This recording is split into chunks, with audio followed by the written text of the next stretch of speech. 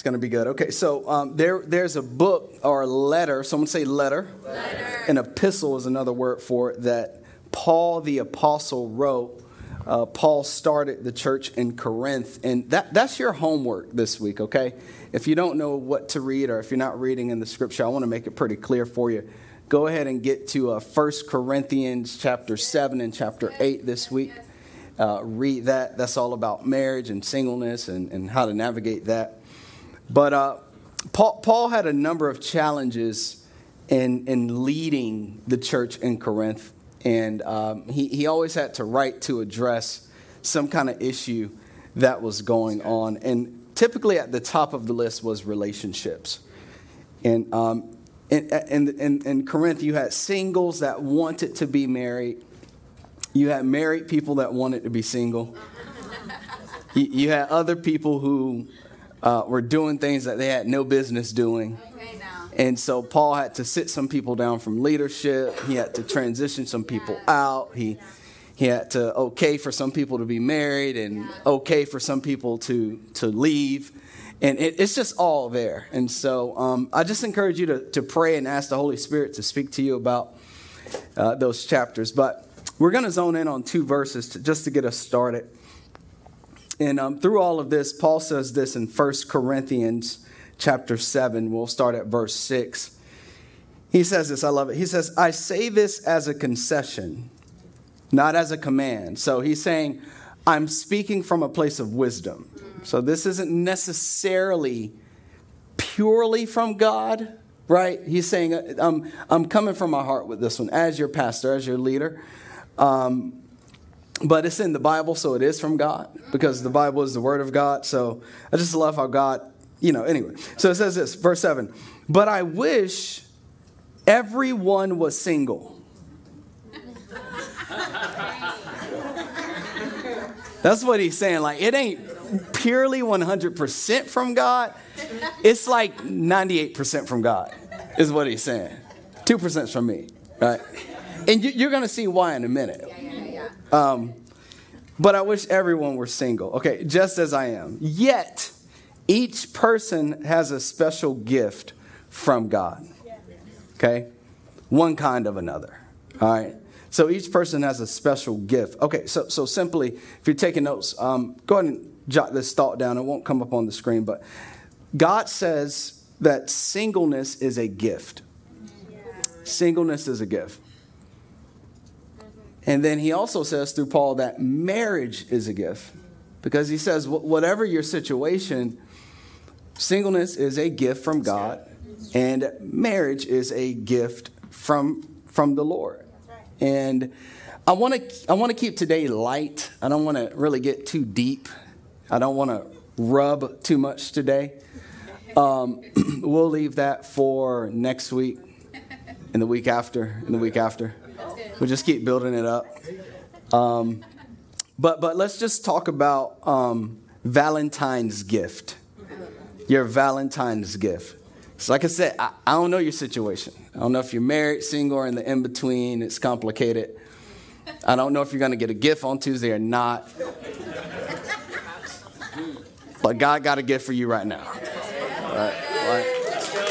Whatever your situation, that's your gift. That's right. All right. That's right. That's, So if you don't get none for Valentine, but you're married, your spouse should just say, hey, babe, it's me, Or if you're single, God is like, hey, it's your gift, All right, cool.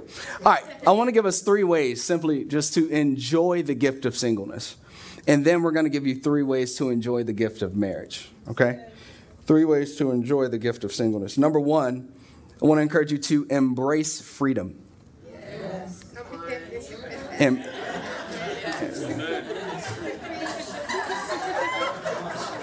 Now I know some of y'all lying.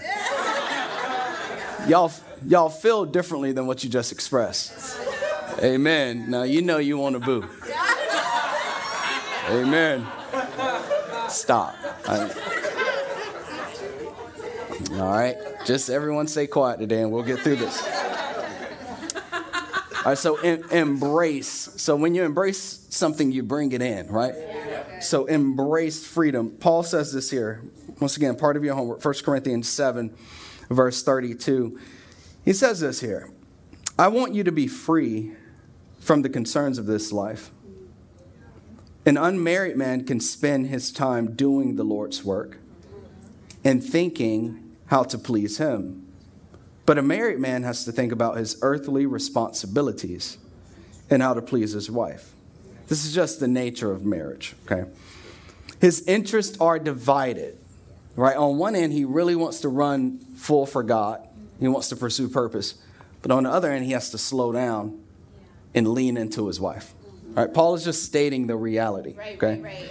It says this here, his interests are divided. In the same way, a woman who is no longer married or has never been married can be devoted to the Lord and holy, someone say holy, in body and spirit. So there's this purity component. That's good.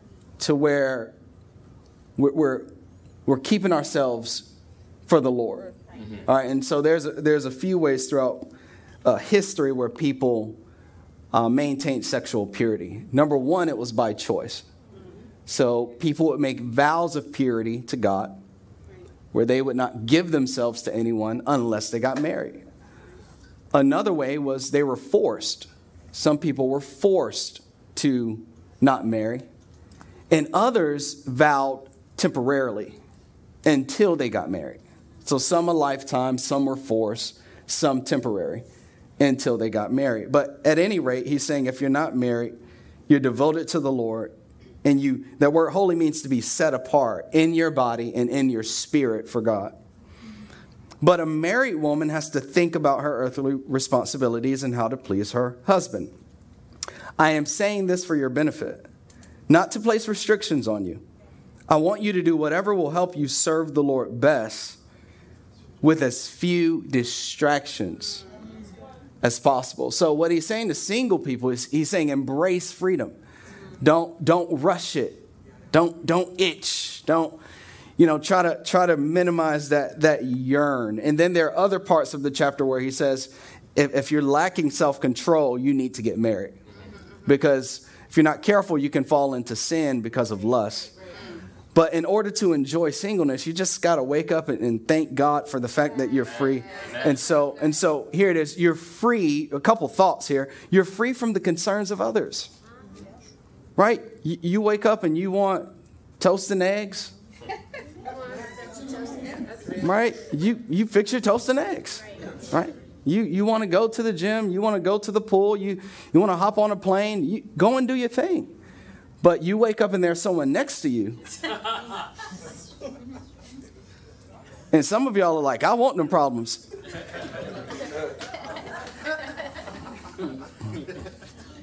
No more commentary on that.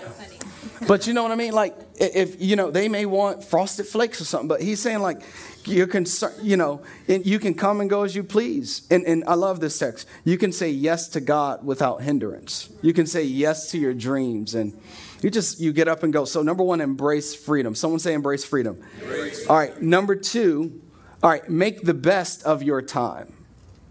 Make the best use of your time. I was thinking about some things that you can accomplish in a year when you're not distracted, when you're not hindered, when you're not in a relationship. So just some things that if you would just lean in and be intentional with your time for 12 months. All right.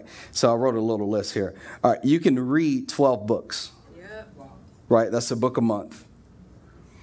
You can travel somewhere new without having to run it through or by anybody. All right. You can earn college credits.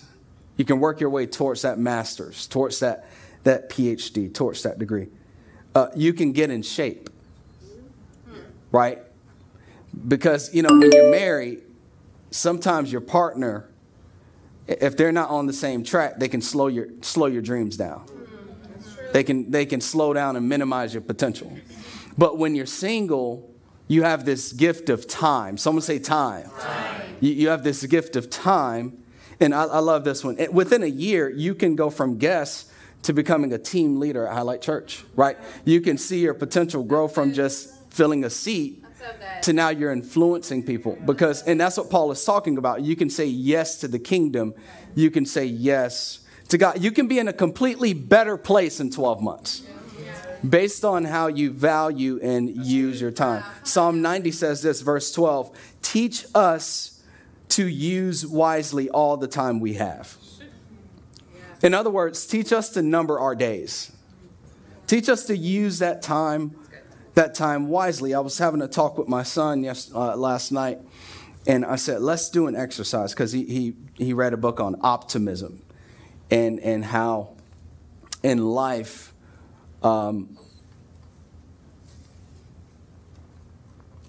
vast majority of people settle and they never fully fulfill their potential. And so he's reading this book, and I had him unpack some thoughts. And I said, great, okay. And so he was just saying that the book is about, even when you hit hard times, you got to stay positive and you got to stay intentional about every day of your life, every hour of your life. And so I said, you want to be in the MLB one day, right? That's one of your dreams, okay?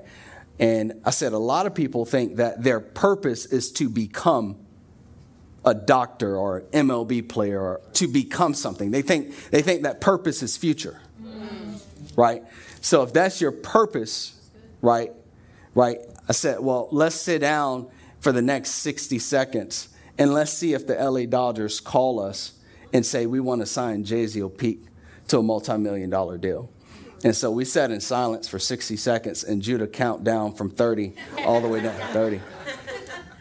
And so we checked our phones, and the Dodgers hadn't called. Right? Because we often live under this illusion that once I get there, right, like I'm into my purpose, right? Or once I get them, I'm fulfilled or I'm complete, right? But can I just help you out real quick? Purpose is present. All right? Purpose is present, my single people. It's not when you get him or when you get her, because you may never. And so you got this piece of you in the future that God may not intend for you. And the question now becomes, are you clear about when and what purpose is? All right. And so I was telling my son that purpose is what is in your hands right now. Purpose is present. So that 8 to 5 is your purpose. Come on now. Your health is your purpose. Your current income is your purpose. And if you would use your time, someone say time. If you understand the value of time, you could work what's in your hands to improve the quality of your life. Right? So in order to enjoy your singleness, you don't have to wait until Robin Hood comes or Prince Charming comes. You don't have to wait until they come. You just get up every morning and you have a plan and you have passion and you kill it. Just kill life. Kill life. Like you're waking up, you're working out, you're studying, you're going to work, you're resting, you're eating well. You have every hour of your day planned out, and you're not distracted by this sense of like, man, I'm gonna run into somebody. You're not even worried about that. You're just making best use of your time. And how do you do this practically, Pastor? Well, you plan every hour of your day. Go ahead and write that down. We got to learn to value our time. When God created Adam, he was single. And Adam had his days planned out. Come on now. He didn't just wake up and was like, oh, I'm so lonely. As a matter of fact, God, Adam didn't even say, I'm lonely. No. Adam wasn't discontent with his status. It was God who said it was not good. But Adam never said that's true. I'm just so lonely. Because he was so focused on his purpose. He was focused on where he was. Matter of fact, I can relate to that story when I came to Jesus and I gave my heart to Jesus because I was living in a very sinful lifestyle. I was sleeping around. I was dishonoring the word of God. I was having sex with multiple girls, multiple women. So when I came to Christ, the Holy Spirit said, the first thing that I need you to do is get rid of all these relationships. And that was a scary thing for someone who had been sexually involved since 15 years old. Very scary thing. Because I never knew what it meant to be alone. Right? But God was trying to show me that you don't need that. That's going to destroy your life. All you need is me. Amen. Right? So I need you to get rid of these girlfriends, and I need you to focus in on me.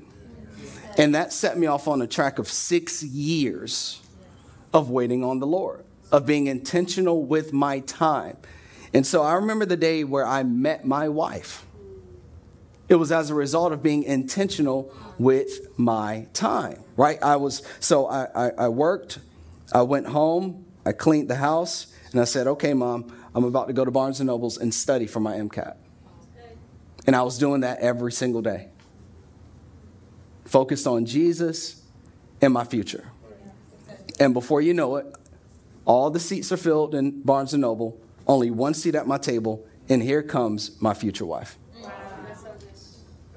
Because singleness is not a calling. Singleness is a focus. Right? Right. It's a focus. It's a focus, right? You're not called to singleness. You're called to focus. And so make the best use of your time. Number 3, become the best you. That's how you enjoy your singleness. Become the best you. You got the green light. What are you waiting on?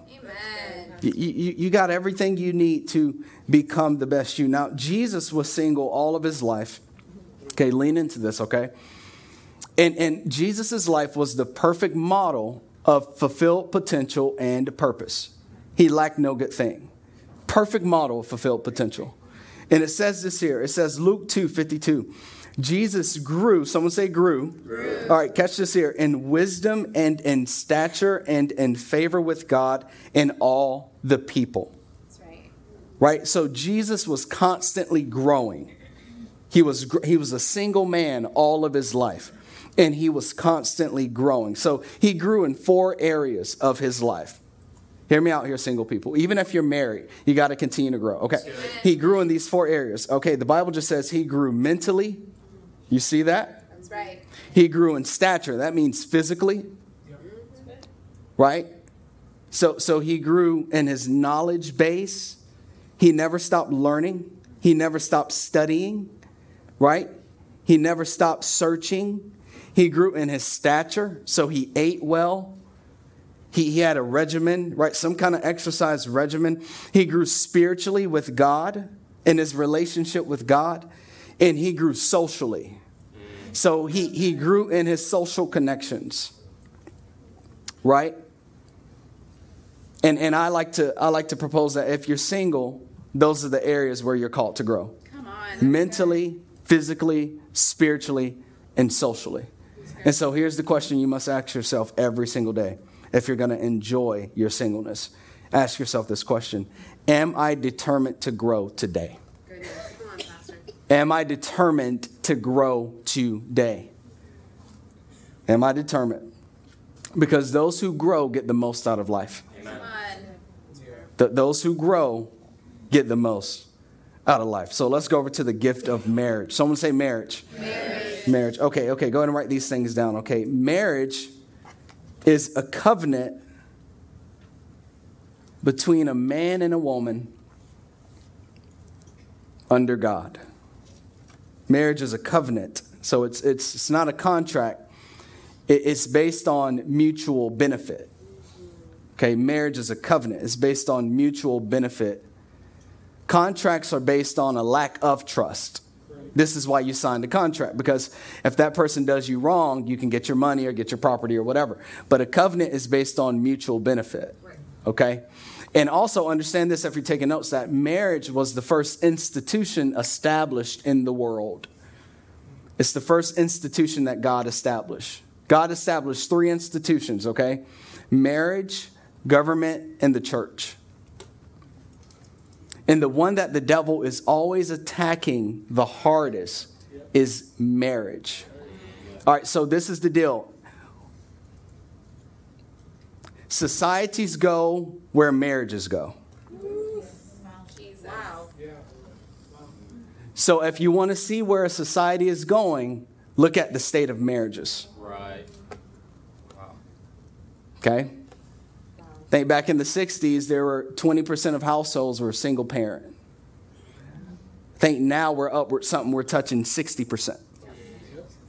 That is a spiritual attack of Satan. Okay?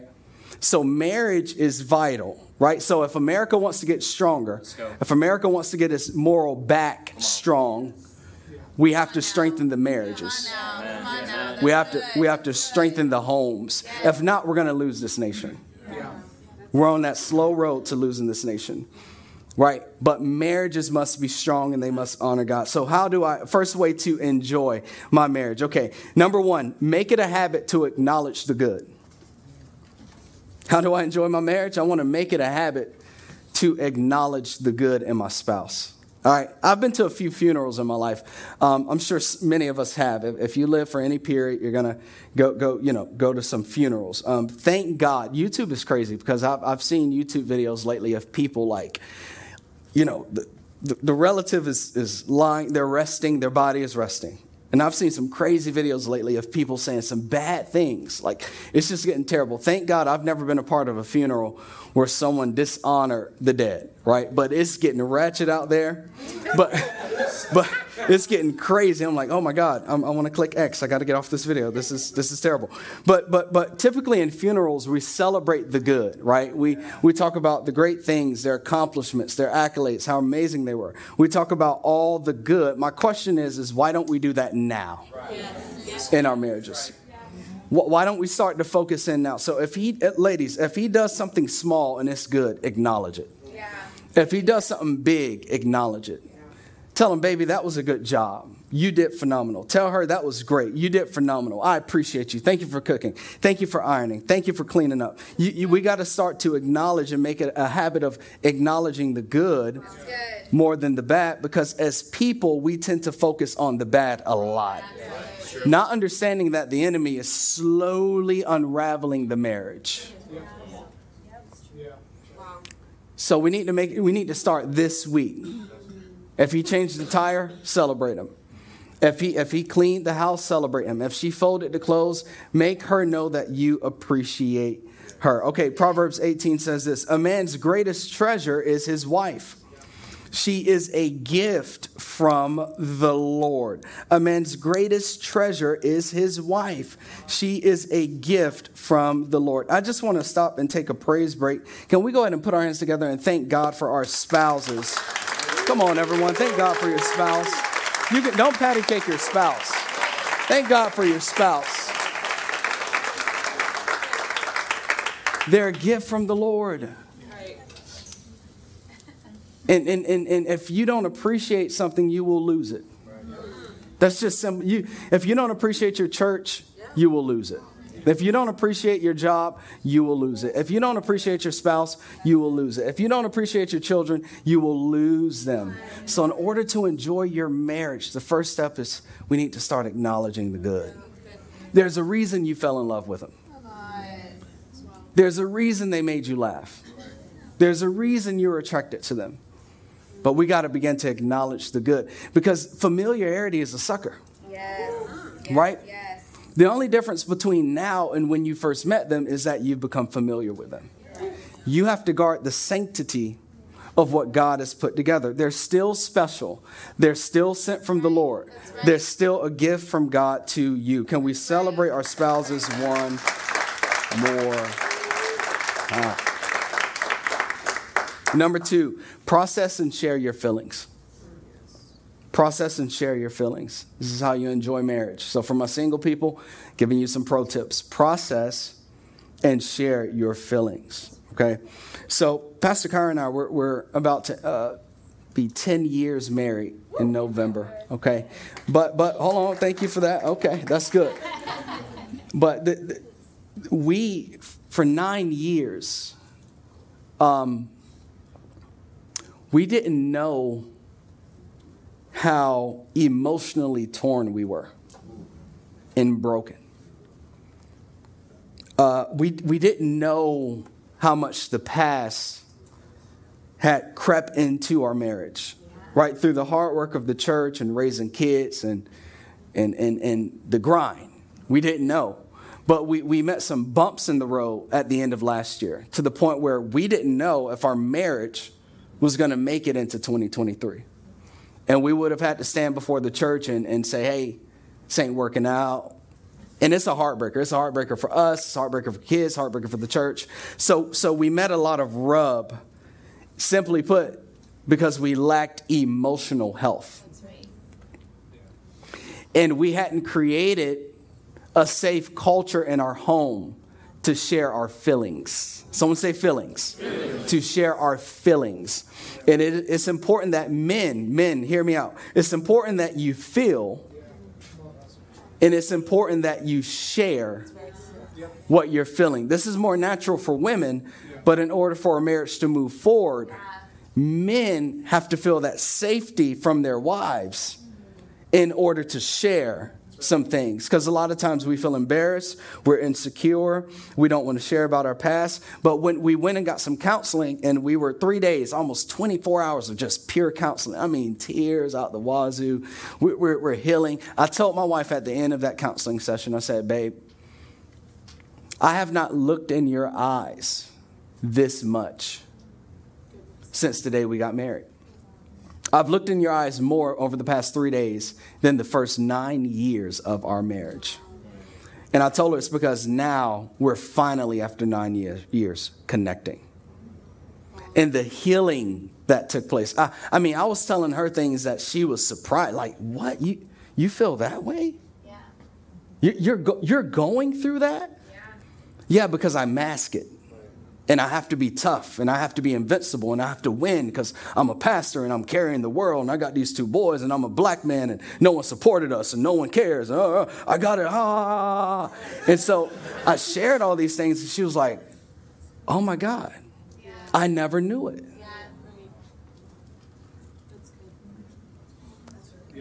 If you're married, that's going on in your marriage right now.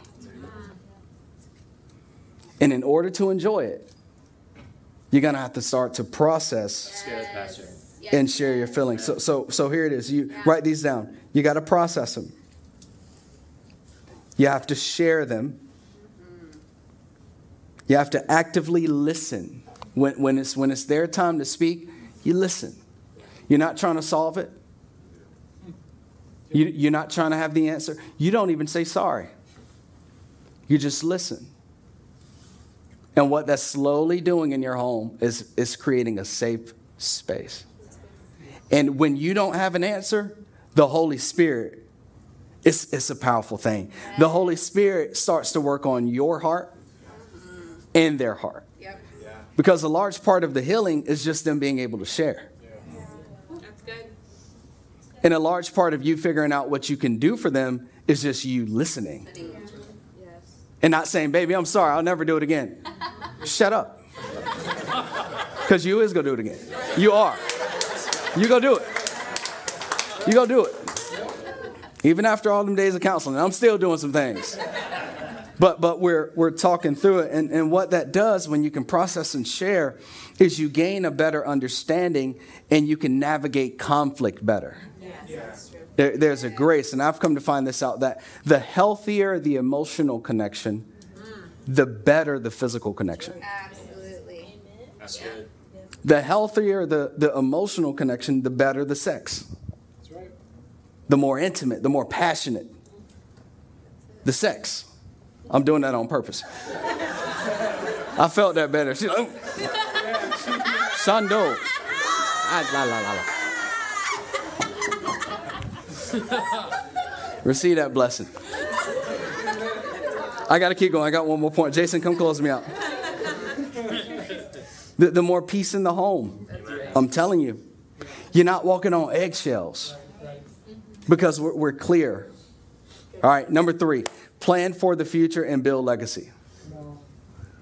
This is how you enjoy your marriage. Plan for the future and build legacy. Proverbs 29:18 says this: where there is no vision, the people, pull it up for us, please. Proverbs 20, where there is no vision, the people perish. Yeah. All right, so here it is. Where there is no vision, the marriage will perish. Right. A marriage needs vision. Yeah. And I believe that the primary player in vision in the home is the male. Come on now. Men, we got to get into the presence of God. We got to pray, and we got to ask the Lord, where's this marriage going? That's right. Women can have vision, but I think men should be the starters. Good. And men should be leading the way in where the home is going. All right, so where are we going? Go ahead and write that down. Where is this marriage going? All right, you got to have vision. You got to plan for the future. And so here are 3 ways to practically build out or lay out vision. Okay, write these down as we close out. Okay, number 1, talk it out. Talk out that dream. Talk out that dream. Number 2, write it out. Every January, we have an annual vision sit down. We talk it out. What's on your heart? This is what's on my heart. These are some things I want to do. These are some things you want to do. Let's talk it out. Let's write it out. And then over the year, we're going to work it out. Yeah. We're going to work towards it. We're going to work it out. Because we're going to, be it health or wealth or ownership, we're going to work that out. Because we're going somewhere. A marriage that doesn't have vision will not last. Right? Where are we going? All right, and then build legacy. Someone say legacy. Legacy. Build legacy. As Christians, we should have a generational blessing mentality. Yeah. Right? We should be conduits of blessing. And that should pass on to our kids, our nieces, and our nephews. Right? It says this, good people will have wealth to leave to their grandchildren. Good people will have wealth to leave to their grandchildren. All right, so legacy means to put something aside for the next generation. So we want to put not just money, but we want to pass down our faith. We want to pass our values down. We want to pass our love for God down. Right? You got to think legacy when you're married. Because it's always going to keep the marriage moving forward. That's why marriages get stuck, because they're not thinking future. They're not thinking about the kids. They're not thinking about their grandkids. They're not thinking about their great-grandkids. They get stuck because they're not legacy-minded. You got to be legacy-minded, because God has a plan beyond your marriage. God has a generation beyond you that he wants to use you to bless them. And so, I don't know, I just want to be grandpa, right? Like, come to grandpa's big house. Big house. I'm serious. Come to grandpa's big house, right? Come to my mom's, dad's house for Christmas, Thanksgiving, when you need rest, when you need a refuge, when you get in trouble. You can always know you can run to mom and grandpa. We're going to pray for you. We're going to feed you. We're going to give you some time to get back on your feet. Amen. But we're thinking legacy. We're thinking wealth. That's right. We're thinking power. We're thinking the glory of God in our home. Marriages have to be centered on that. And the reason why is because it all points to God's goodness. And that's the purpose of singleness. Let me encourage you with this. People ought to see the glory of God on your life in your singleness. They ought to see the glory of God on your marriage, because it also reflects the love of God for them. When they see good marriage and good singleness, people who don't know Jesus have hope. So let's learn to enjoy our singleness. Let's become our best selves. Let's maximize our time. Let's embrace our freedom, right? Let's enjoy our marriages. Let's celebrate the good in our spouses, and let's build legacy. And let's share our feelings so that the goodness of God could flow through us into the world, so that more people would know Jesus Christ. Can we put our hands together for the word of God today?